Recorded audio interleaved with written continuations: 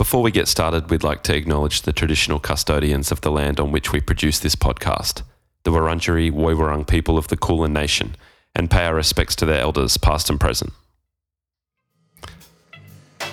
Hello, Todd. G'day. How are you?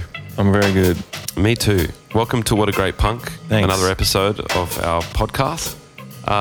Today we're joined by Milo Aukerman from Descendents, which is a massive honour and a massive thrill. We're really stoked. It's a great conversation. We talked a lot about Milo's career in Descendents and in science and a lot of other things. We'll be playing Yours and Ours Festival with Descendents in Wollongong. October 14 and 15 are the dates for that festival. We're playing on the Sunday, which is the 15th. Descendents are playing on the Saturday, which is the 14th. So we'll not see them, unfortunately. Yeah, we won't, but you will, because you can get tickets to both days. They're almost sold out too, so you should get them quick.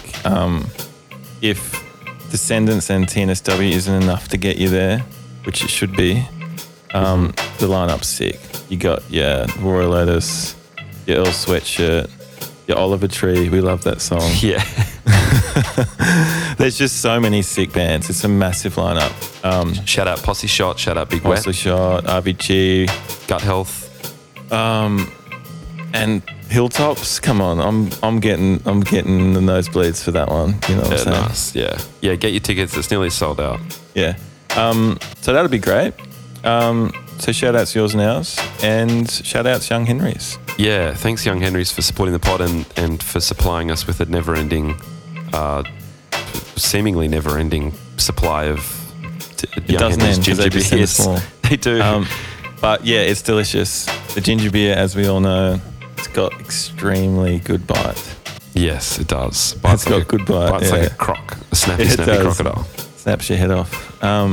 Hazy Pale Ale, it's great. Newtown is awesome.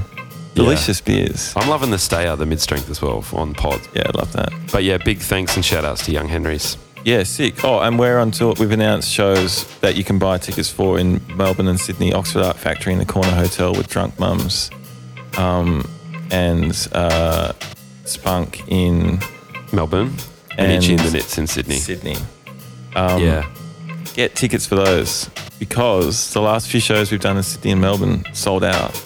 We did 2 in each city on our last tour. Yeah. So yeah, get tickets to those. It's 24th and 25th of November, those 2 shows. We're also, for those of you in Queensland, playing the 27th and 28th of October at the Zoo and Moe's Clubhouse. Yeah. Yeah. They're good lineups. So get those ticks too. Yeah, they're going to be good shows, so we're looking forward to seeing everyone there. Finishing off the year with a bang. Yeah.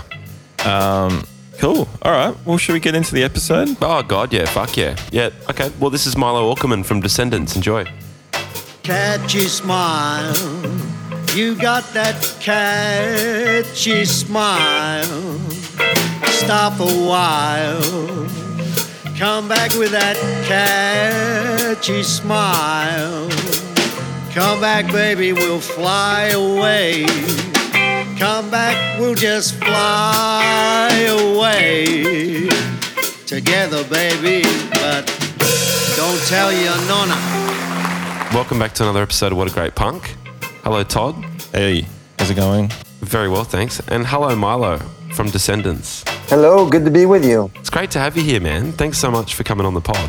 Yeah, so what is it? It's morning for you guys, right? Yeah, it's 8 a.m. Okay. 8 a.m. Got your mugs of coffee, I hope? I finished mine, which is a bit devastating. I just re-upped. Oh, okay, damn it. Good. Okay. Very Smart. good. You're a massive coffee fan, aren't you, Milo? Yeah, the whole band is. And we tend to drink, several pots of it before we go on stage. And I've been trying to cut back, but the problem is if I don't drink coffee and the rest of the band does, then I'm always trying to play catch up on stage. Like they're always like the next song ahead or whatever. So yeah. So you really get yourselves you're not mucking around when you say that. You get yourselves quite caffeinated. Yeah, and actually in recent years, Bill has said that's the drummer. He said if he didn't drink coffee before he played, everything would be like 5 beats slower. He just literally can't play the tempos. That's so funny. without the coffee. So yeah. Wow. It is our crutch It is our drug and it is our crutch. If I have too much coffee, sometimes I'll get like a coffee green out where I just like lose, I can't think straight and like I'm just overdosed kind of thing. Do you get that? Yeah, you do. And I try to avoid that because actually, if I drink too much coffee before I play, then what it means is I won't be able to sleep afterwards. Oh, yeah. And that's a big issue for a singer if a singer doesn't sleep. And actually, the first time I came to Australia, my voice got blown out just because I drank too much coffee and then couldn't go to sleep after the gig. And then the next gig was screwed. Yeah, right. Do you like going home after a show, or do you enjoy like hanging out or going out and seeing some lights and places? I don't like. I wouldn't necessarily go out because I like to kind of like really chill after. But I like being backstage and talking to people for sure. Yeah. I've got a whole after show routine. I gotta look for a shower and get some hot steam going for my voice and this kind of thing. But then once I'm all, steamed up, then I want to have a beer and say hi to people for sure. Yeah. Nice. And what about, do you like sightseeing? Yeah. So what I find is that when I have a day off, those are the cities that I remember the best. Like, I remember that city because I had a day off and I could actually do that kind of stuff. When it's like a show, you don't have as much of that opportunity because you're just trying to kind of conserve your energy, or you're on a plane somewhere, or you're, just trying to kind of chill and not be too, energetic before the show. So yeah, I think this time through I've got a day off before, anyways, some of the days off that I have, I usually take advantage of them and see the sights for sure. Yeah. Yeah. Nice. It sounds like you really take good care of your voice. I guess, you're supposed to, and especially when you tour as much as you guys do. And the way you sing as well, it's like, would be quite like, I can imagine like tough on the voice. Yeah. I mean, I try to give it a lot of like volume, and I try to give it a lot of aggression, and that can take the toll on my voice.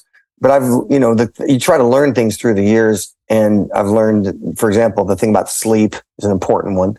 Hydration, huge thing. You got to drink a ton of water, and then just preparation. I mean, whenever like we're going out here to play, Australia and Japan right before that, and you got to put the time in. You got to practice, and we all just kind of practice, ourselves. Like I'm not living in the same city with the band, so I do karaoke.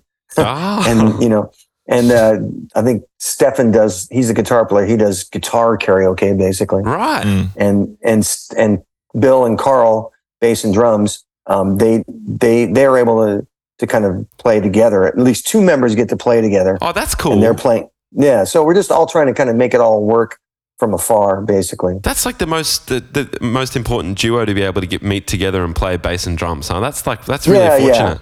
Yeah, because they're really tight with each other for sure. Yeah. And then do you have like one like mega band practice where everyone gets together before the tour, or do you just wing it, go straight into the first show?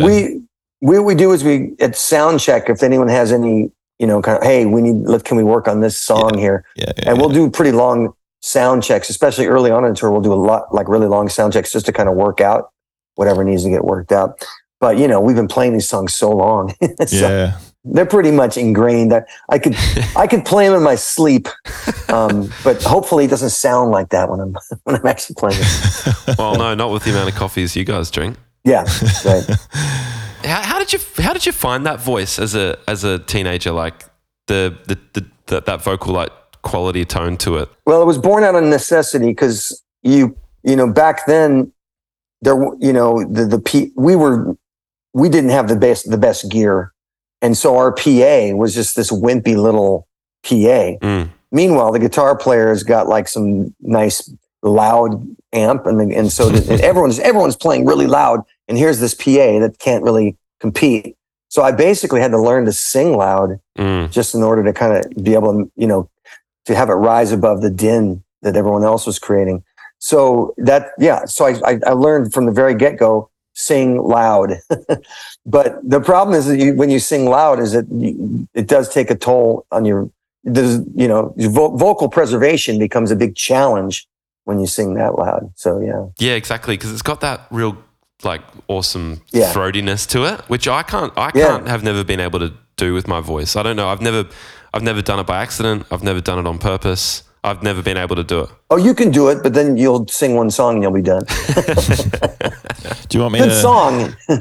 Maybe I should turn up next band practice, Jamie. Yeah. Well, I mean, I know I've also experienced having to like shout to beat the band in the room or whatever, but at the same time, I still won't get that that breaking up that hardcore throat sounding kind of vocal fry thing going. Yeah. I don't know. Yeah, because I think it's probably a combination of just volume and also timbre, because you're part of making it cut through is a certain like gritty timbre that helps to cut through, like especially if you've got distorted guitars in there. Yeah. If you're always competing against that guitar for sure. Yeah. Who was making you want to sing in bands like back in that time? Yeah, I mean my hero, and probably still to this day, is John Doe from X.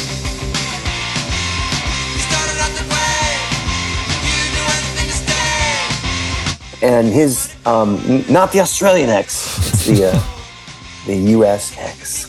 Noted. But his voice is nothing like mine, but he just has the best voice ever. And just the way that they put their songs together and the way that he sings them, it just really, it's all about John Doe for me. I mean, X is what got me into punk rock essentially, because I was kind of this new wave kid, and went to go see Devo play, thinking, oh yeah, cool, new wave. And then the opening band was X.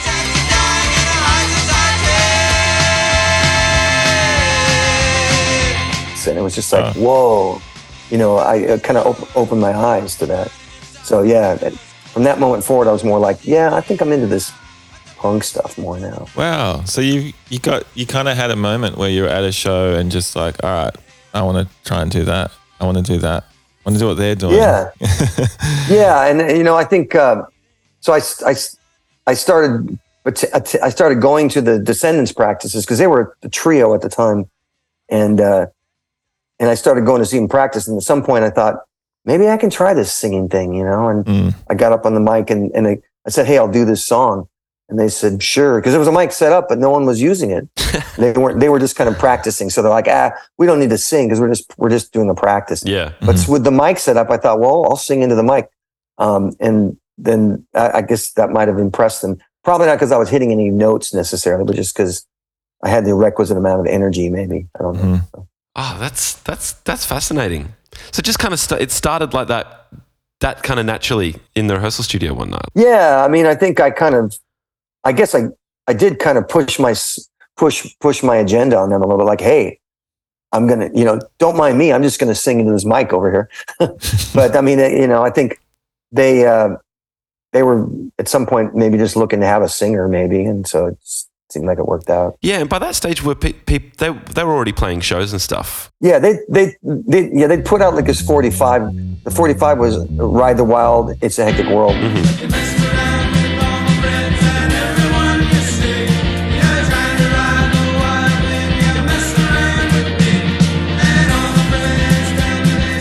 And that's the only stuff that I'd ever heard. So I was hearing that and learning those songs because they were cool.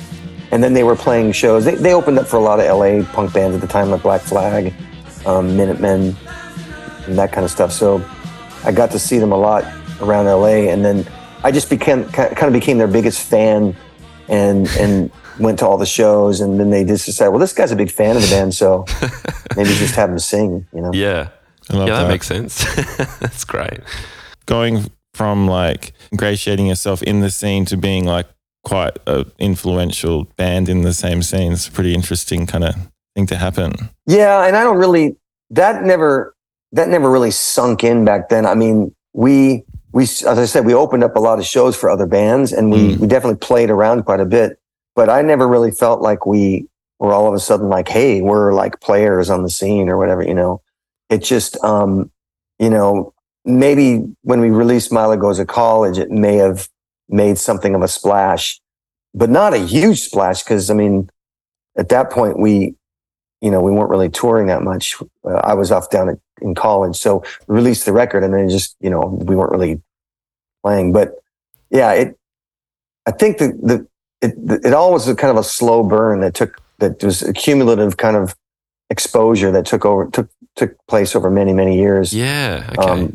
To the point where I'd say in the mid 80s, then we were like really just kind of like, hey, you guys know us. Yeah. So that was the good period. Yeah. Yeah. I love this idea of the slow kind of burn as opposed to like like you didn't drop Milo Goes to College and wham, there it was. Like, yeah, it was popping off, like you kept working and over time that record has become, such an influential record. Yeah. I mean, I think it's funny because when we first released it, it stuck out like a sore thumb, right? I mean, just the subject material, and everyone was writing about Reagan. Everyone was writing about like political this or, and then to put a record out with a bunch of love, like girly love songs on there, it definitely made it stick out kind of in this weird way.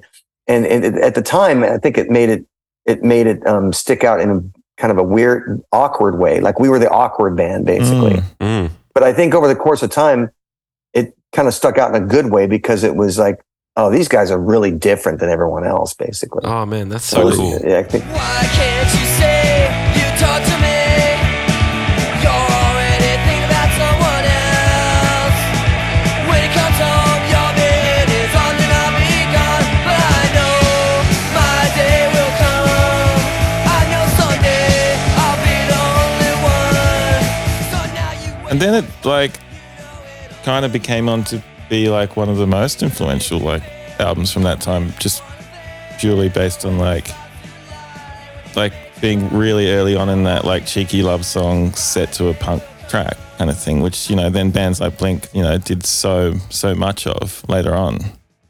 Yeah, and I think the thing is that we were just kind of following through on some of our influences, like the Buzzcocks, who did that way before us. And I loved the Buzzcocks.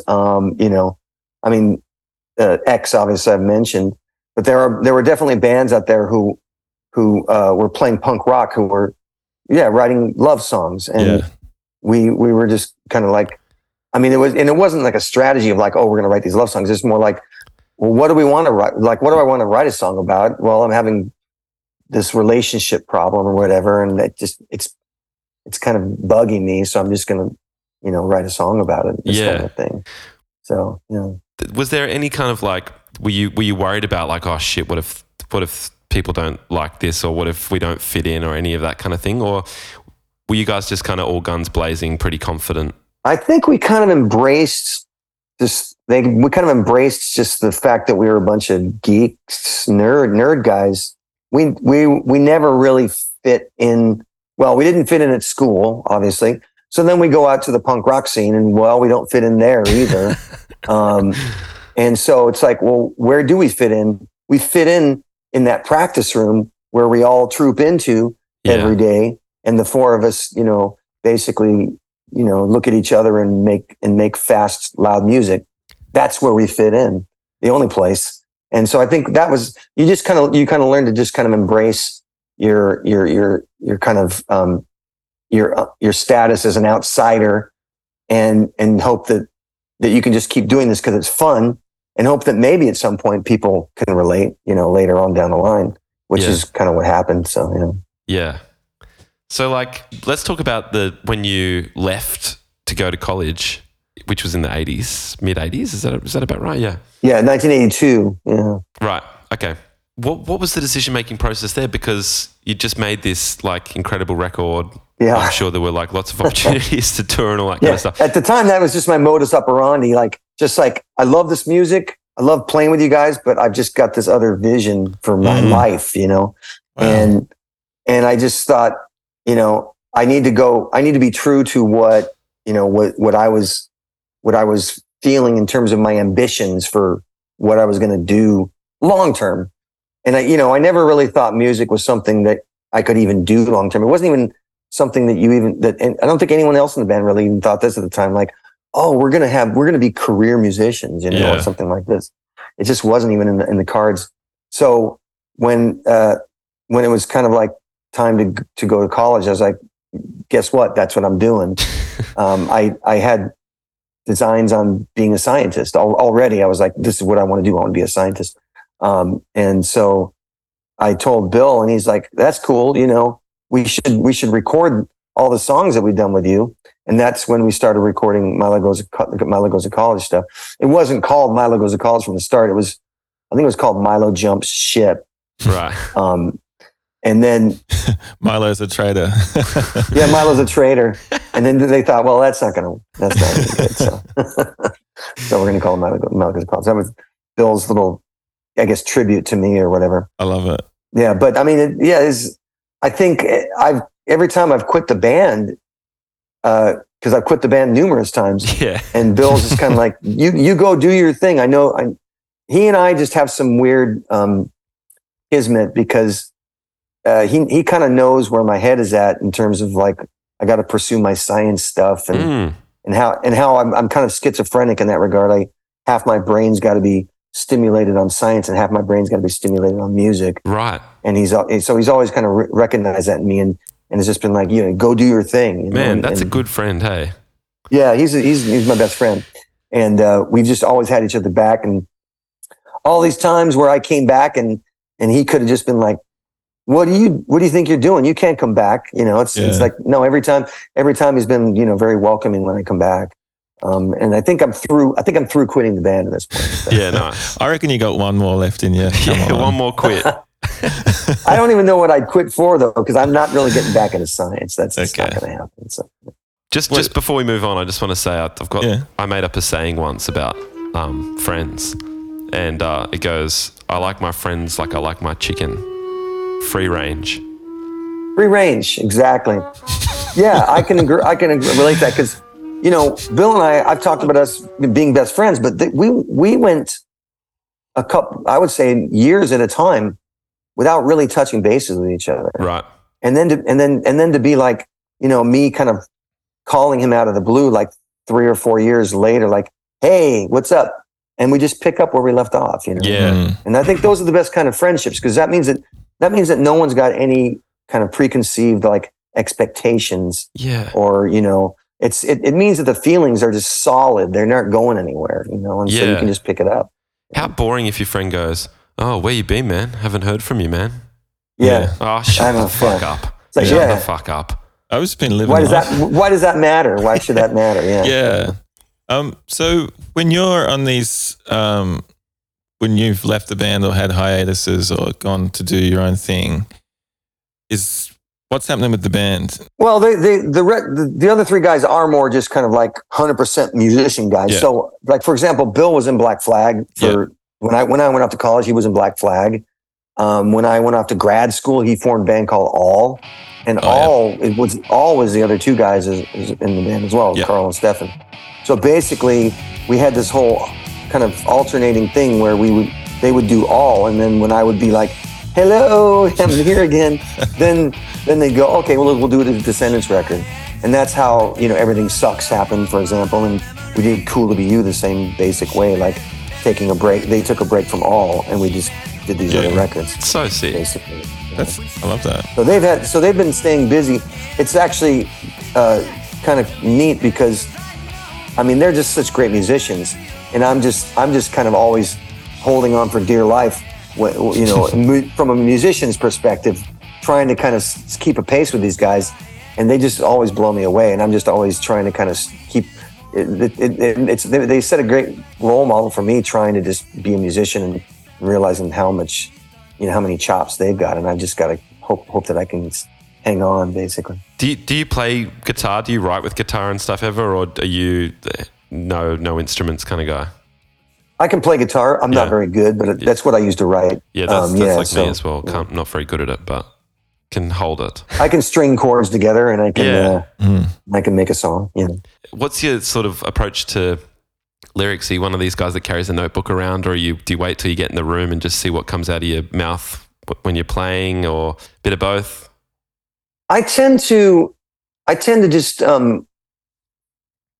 be thinking about a subject, and then maybe a couple lines just come to me, and that could form the basis of then a song. Like, I like those lines, and then I might write those down, or I might just kind of repeat those lines in my head over and over again, and come up with a lyric that way. And this is almost pre-music, just kind of like I've got this lyric that needs some music to go with it. So that's one way. Obviously, people write songs from all different perspectives, and one way that I've written songs in the past is just have a lyric and then write some music around it.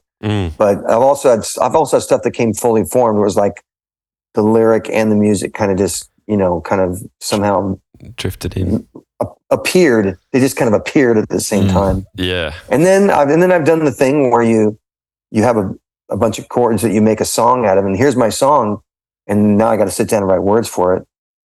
Like the first song I wrote for the band was Hope, and that was done that way. I had all these chords together. I showed Bill my song with all the chords. He's like, "Oh, that's cool. I like that song. It kind of inspires hope." So then I go, "Oh, I guess it's called Hope now." And then the subject matter had to be kind of hopeful. Yeah. So that's how it got written that way. Oh, so. Cool. You studied biochemistry? Is that right? Yeah, and genetics, biochemistry, genetics. Yeah. And was that the area of science that you were keen to get into when you were dreaming of going to school to do science? Yeah, I around the same time I got into punk, I was in high school. I had to take this bio class, and the teacher made me give a oral report, and I didn't know what to do it on, and I was kind of pissed that I had to do it, but I did it on DNA. And so, after having given the oral report, I thought, yeah, this DNA stuff's cool. So then I became kind of obsessed with just the concept of DNA. What does it do? Yeah. How can I manipulate it? Yeah. And so that's what I went to college for, was basically to do what's called molecular biology or genetics, that kind of stuff, where you get to basically futz around with DNA. So that was kind of fun. Have you got any of your favorite things that you've learned, like the things that you tell at a dinner party or whatever about DNA or molecular biology that we wouldn't know? I mean, I guess one of my most exciting things I discovered was that there are tiny little bits of RNA called microRNAs. RNA is the other kind of nucleic acid in the cell. And there are tiny little microRNAs that are like 20 nucleotides long, and they do a bunch of regulatory things in both plants and in humans. I was working in plants at the time, and I discovered one of the first plant microRNAs. So that's something that gets me. So, if I ever were to kind of get back into science, I'd want to get back into something like that, like, work on microRNAs. Wow. So cool. So you discovered a particular type of RNA? Well, in plants, I actually, to kind of maybe provide a little more detail, I discovered the first function for a plant microRNA. Oh. Like what is this plant microRNA doing in the plant? Well, it does this, and that's what I discovered. Oh my God. Wow. How did that feel? Felt really exciting because, I mean, it's like you go to school, you get your undergrad degree, then you go to get a PhD. You spend like 15 years, slogging away at science, not knowing if you're ever going to make a difference or whatever. And then something like that happens, and you kind of go, okay, I guess it was all worth it. Yeah. Yeah. And so when you make that discovery, do you have to write a paper on it? Do you have to kind of publish anything about it? You should publish it. I was able to publish that, which was good because I was working in a company at the time, and companies can be a little hard-nosed about letting you publish. But I kind of was, persistent and said, no, this needs to be published. Okay. And so we were able to publish that. That was 2004, I think, that came out. And then over the course of many years at this company, just kind of found myself moving away from microRNAs because they felt like it wasn't financially like lucrative. It wasn't something where they could make a product out of it. And I don't know. Every year that I was at that company was like, was like it just got worse and worse for me over the years. And then finally they laid me off in 2016. And that was the last I saw of science at that point. I was done with science in 2016. So did you get a bit disheartened with the red tape and the kind of commercialization of science sort of thing? Yeah, and just in a company like that, you just don't have any autonomy to kind of work. if you think about academic research at a university, there you have you decide what you're going to research. Now, obviously, you got to write grants and do all that stuff, but at least you have a little bit more autonomy. But in a company, it's all top down. They're just all telling you what you're going to work on. Yeah. And they had me working on dirt by the end. I wasn't even working on genes anymore. It's like I trained myself to work on DNA and on genes, and they said, no, go work on dirt instead. Yeah, you just dirt. Yeah, you're dirt, and you should work on dirt. Yeah. That's how it felt like to me. Did everyone think you were cool at work because you're in a band? Yeah, I mean, I actually was surprised that when I first interviewed there to get the job, the guy that hired me said, well, I heard you're in a band. And I said, yeah, I'm in this band and we're actually playing tonight. And he went and saw my band play that night. I hadn't even gotten hired yet. And he went to go see the band play. So it was kind of like my second part of my job interview was this guy was going to come and see me play. Do you remember seeing his face in the crowd? When I came to the club, I walked through the front just because it was easiest. And I saw him waiting in line, and I don't think he saw me, but I saw him and I was like, oh, fuck. Yeah. I was like freaking out. Like, oh my God, this guy's actually showing up. And it kind of made me real nervous to get on stage and play. Cause it was like, this guy, like if I suck, he's not going to hire me. Yeah. So. Isn't it funny how you can really hone in on one person in a crowd? It can be a big crowd. Yeah. And if you're thinking of this one person, it can kind of fuck you up sometimes, can't it? Yeah. It's like, like if my wife's there, Yeah. It's like, well, of course she's heard all the songs so many times. So yeah. How do you guys like when you guys play these days? You've played so much. Are they all like pretty good shows, or do you still have any kind of like better shows than others, or I think you get in a certain groove for sure, and then it's like, oh man, we just finished this tour, and it's like every show was just kick ass. Like we played, this would have been in like May, I think, and we played just some shows in the Midwest of the States here. And I just remember getting done with those and being like, I was really on top of the world in terms of my singing. And Bill was the same way. Like we were all just like, yeah, those were good shows. I mean, and even shows that are not the best shows, I think, we always bring it, but sometimes it just all clicks, Yeah. And when it all clicks, we all know it, Yeah. So I'm really looking forward to these Australia shows because, I mean, I don't know if you guys heard, but I had a heart attack. Oh shit! I didn't hear that. I had a heart attack at the end of July. Oh my God. I was in Barcelona. Fuck. Yeah. Oh my God. And dude. it was a mild heart attack, but they had to put a stent in, one of those like artery openers basically. How did you know you were having one?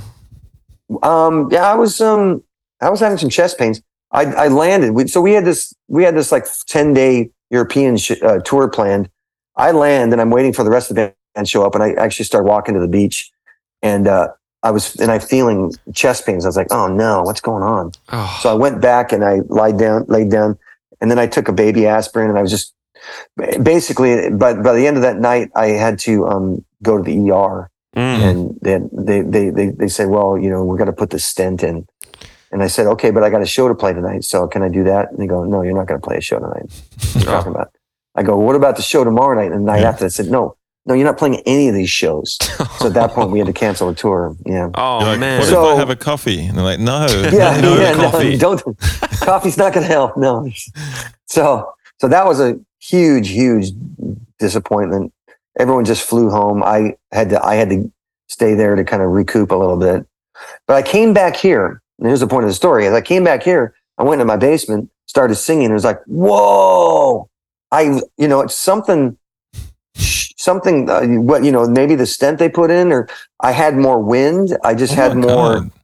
God. My voice was just in a much better kind of like frame of where it should be. Like it was more localized to where it should be. Whoa! And it was just the weirdest thing to have happen. And so I've just been enjoying singing the last few weeks, just realizing that I'm just I'm just, I'm obviously way improved. Something got improved, and it must have been, something related to my heart that just got improved over Yeah, because what does the stent do? It opens up the artery or something like that? Yeah, it opens up the artery. I felt like before I went to Europe, I feel like I would sing and I'd get to the end of a line and things would kind of break up. And my voice would kind of break up at the end of a line. I thought, what's going on here?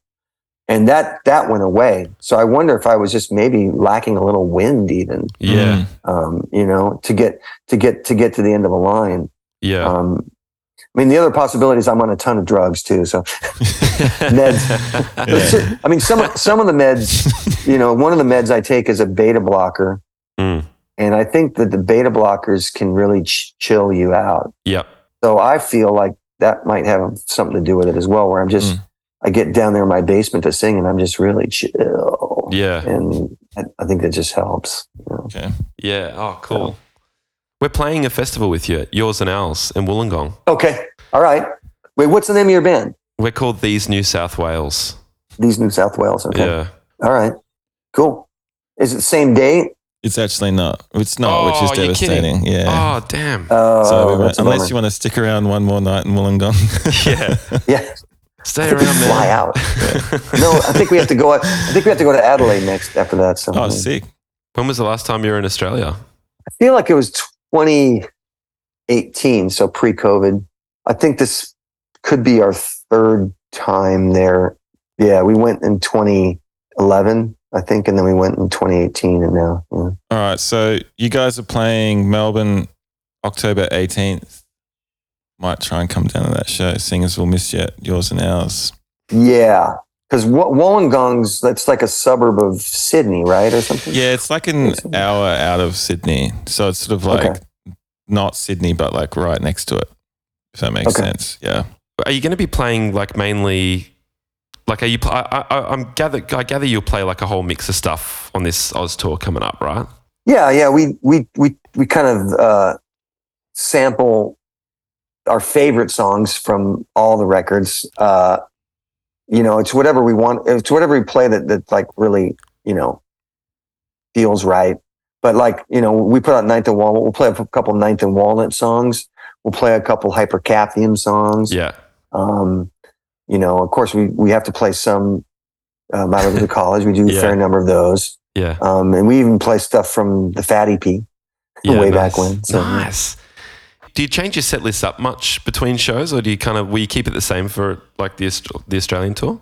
I feel like Bill and I put it together as a team, but I feel like he's been doing more of the heavy lifting lately. But I think he likes to change it up, tweak it. He likes to tweak it. I mean, we're not going to be playing. It's always going to have the same kind of core songs, but we'll insert songs in at various points because it's fun to do so, or to kind of keep it in. If people, for example, we're playing Wollongong and we're playing Sydney, but maybe people might show up at both shows. Well, then I feel like we can give them some special stuff at one show versus the other. So that would be an opportunity for us to kind of insert some stuff in there that in one of those shows that we wouldn't play at the other one, and that keeps it fun for everybody. Yeah, that's a really nice, like, it's actually a very thoughtful thing to do as a band, I think, because it's not like it's not a big change for you, but for a fan, it can be. Yeah. It can do everything. Yeah. Where we might play a song where it's like, oh man, I didn't hear that one last night. That's great. They're playing it tonight. There's certain songs that we just have to play. And also there's also certain songs that we just have to start with because they, it's kind of like it's tried and tested. Like this one song is the song that you start with because it just gets everyone going. Yep. And for us, it's Everything Sucks. We got to play Everything Sucks first because it's like, but we'll insert, given those parameters, we'll still insert stuff in the middle of the set to kind of mix it up.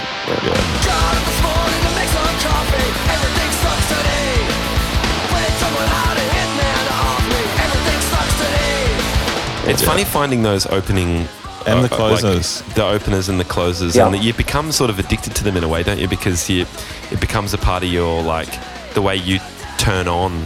Like, I know I always love picking a song that will, like, really switch me on. Right. You know, to open with, something that will really get into the bones straight away. Right. Yeah, and then you try to sometimes go, oh, maybe we should open with like song 8 from that album a few albums ago as some weird thing to do, and it's like it's never the right decision. Yeah, I'm probably a little more willing to kind of like when I got back from having my heart attack, I have this song on Hypercaffeine called "No Fat Burger," and the chorus is "No More Fat." So the song is tailor made for post heart attack. Put it in the set, and I thought, well, we should just start with that. Like my first song back after having a heart attack could be "No More Fat." Can't have no more juicy burgers. Can't have no more greasy fries. Doctor took my lipid profile. He told me I'm barely alive. Because there's a line in there about like, you know, my doctor told me I'm barely alive, this kind of stuff. But then I thought about it, and I think Bill would be kind of like, no, it's got to be everything sucks. Yes, It's got to be that. You know, So have you had to cut down on? Is that what you've had to cut down on? Fat post heart attack? yeah, I mean, my diet wasn't that bad. It's just that I should say my general diet wasn't bad. It's just that I was cheating a lot. Like, you know, I would be like, you know, like I went up to Canada this was really kind of funny / sad, I suppose. But about a week before my heart attack, I was up in Canada because we were supposed to play a show up in Canada. Now the rest of the band couldn't make it because of flight problems. So I was up there alone on my own up in Canada. And I actually did a little acoustic show, or solo, I should say solo show up there. Oh, cool. But while I'm in Canada, why the hell not get some poutine? But the thing is, I not only had one poutine, I had like 2 poutines. And it's just like, I look back and I just go, you fucking idiot. Like I'll never have another poutine ever. So yeah. Poutine is now my enemy. Yeah. But the thing is, so I'm at this point, I'm very much like veg focused and very much, I'm not meat focused. I can just put it that way. Yeah. I'm still eating seafood because I like seafood, and I feel like I can still handle something like that. Is it the red meat that's got a lot of like fat on it or something like that? Yeah. And it's So I'm off red meat. I occasionally have some chicken, just very occasionally have some like skinless chicken breasts, something like that, just to kind of get some protein or whatever. But and then it's just trying to not be the overindulgent guy, basically. Yeah. I'm pretty much off dairy too. Oh, at this okay. point, so, Because I eat a lot of Greek yogurt. Yeah. And I also, when you say cheat, like I cheat sometimes. Like I'll have like mashed potatoes for dinner, and my girlfriend will put the butter in the mashed potatoes, and she'll she'll put a bit You're of butter making me in. salivate. Yeah. But then it goes on my plate. I'll re-up on butter. Oh, So I'll butter down. Okay. I'll butter down twice. Yeah. And then for like our big thing for Thanksgiving, which is our stupid feast holiday here, is mashed potatoes. But I won't be able to do them. I can't do it. Yeah. You can have mashed potatoes, and I'm vegan, so I know how to make them without the butter. You can put olive oil in and like mix it around. Olive oil, it's still good. Yeah. And it sounds like you're on pretty much the Mediterranean diet, which is... that's kind of what I'm aiming at. A lot of vegetables, not much dairy. Like if you go to Greece, which I was recently on holiday, they don't really use butter. They use just olive oil for everything, and it's kind of like... Yeah. That's still good. Yeah. And healthy. My wife is doing a lot of cooking for me because she realizes that she needs to keep me around. Maybe if I cook for this guy, I can keep him alive, you know? Yeah. But no, she's been cooking a lot of like beans Yeah. and stuff. Oh, yeah. I've been eating like way too many beans in her opinion, because it kind of ruins her life a little bit. But Yeah. Say no more. it's healthy. I just say, hey, you're keeping me alive, so deal with it. Now you know how you got more wind for your vocals. Yeah, that's probably right. That's what it was. Yeah, that was. I like that one. That was good. I had some questions, but they were probably more relevant a while, like earlier in the convo. But I'm just like I'm always quite fascinated about like the 80s California kind of like hardcore punk scene.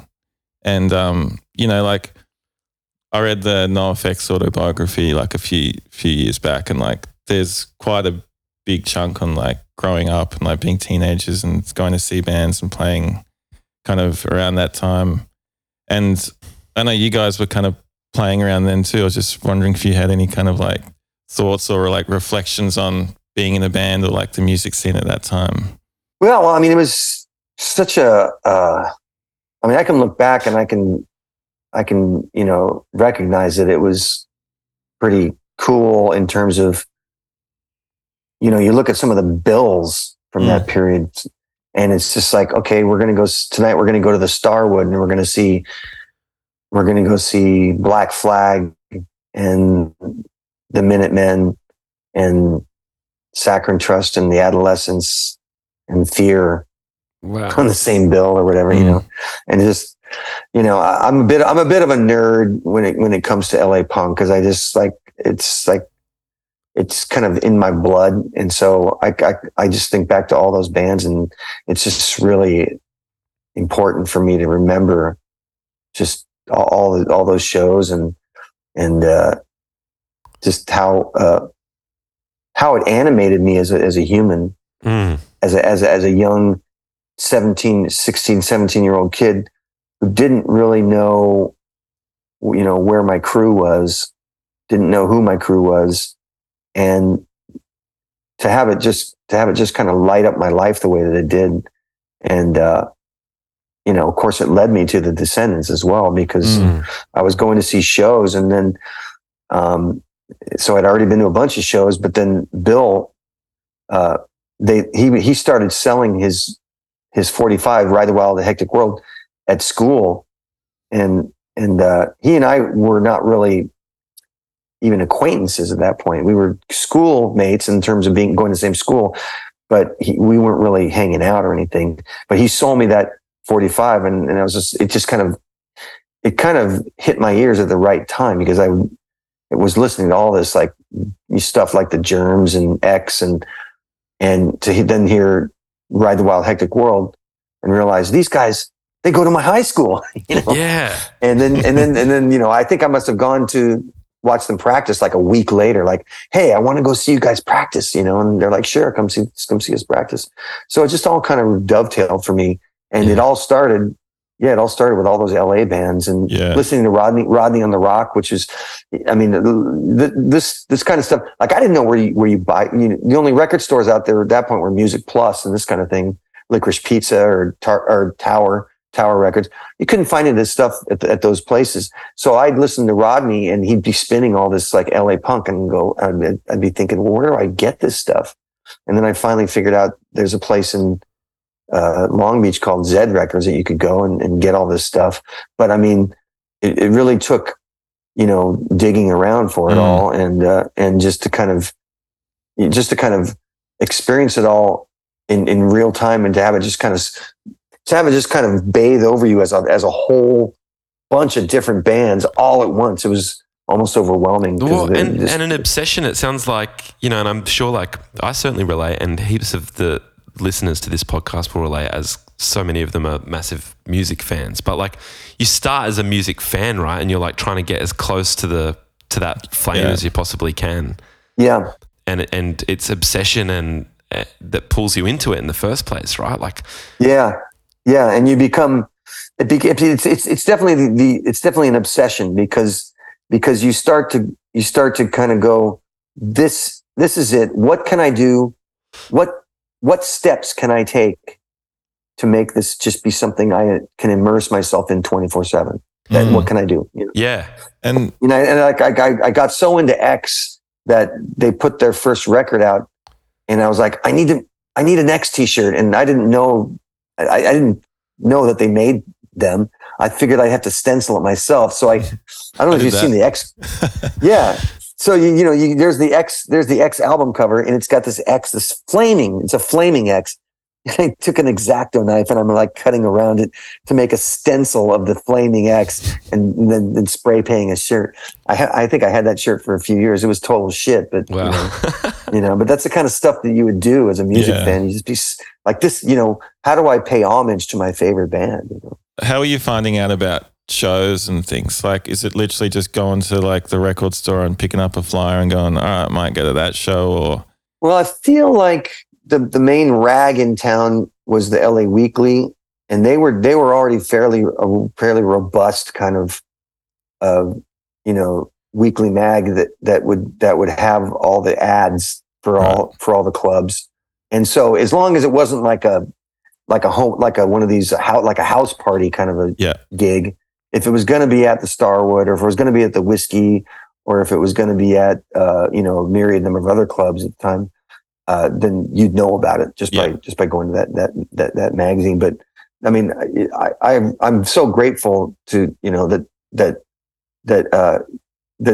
existed at that time, because it could have been the case that LA punk wasn't being was more like at the house party level. In which case, I wouldn't have been like, who do I talk about to go to a house party or something like that? No, I just would go and look through the LA Weekly. Did you find the scene quite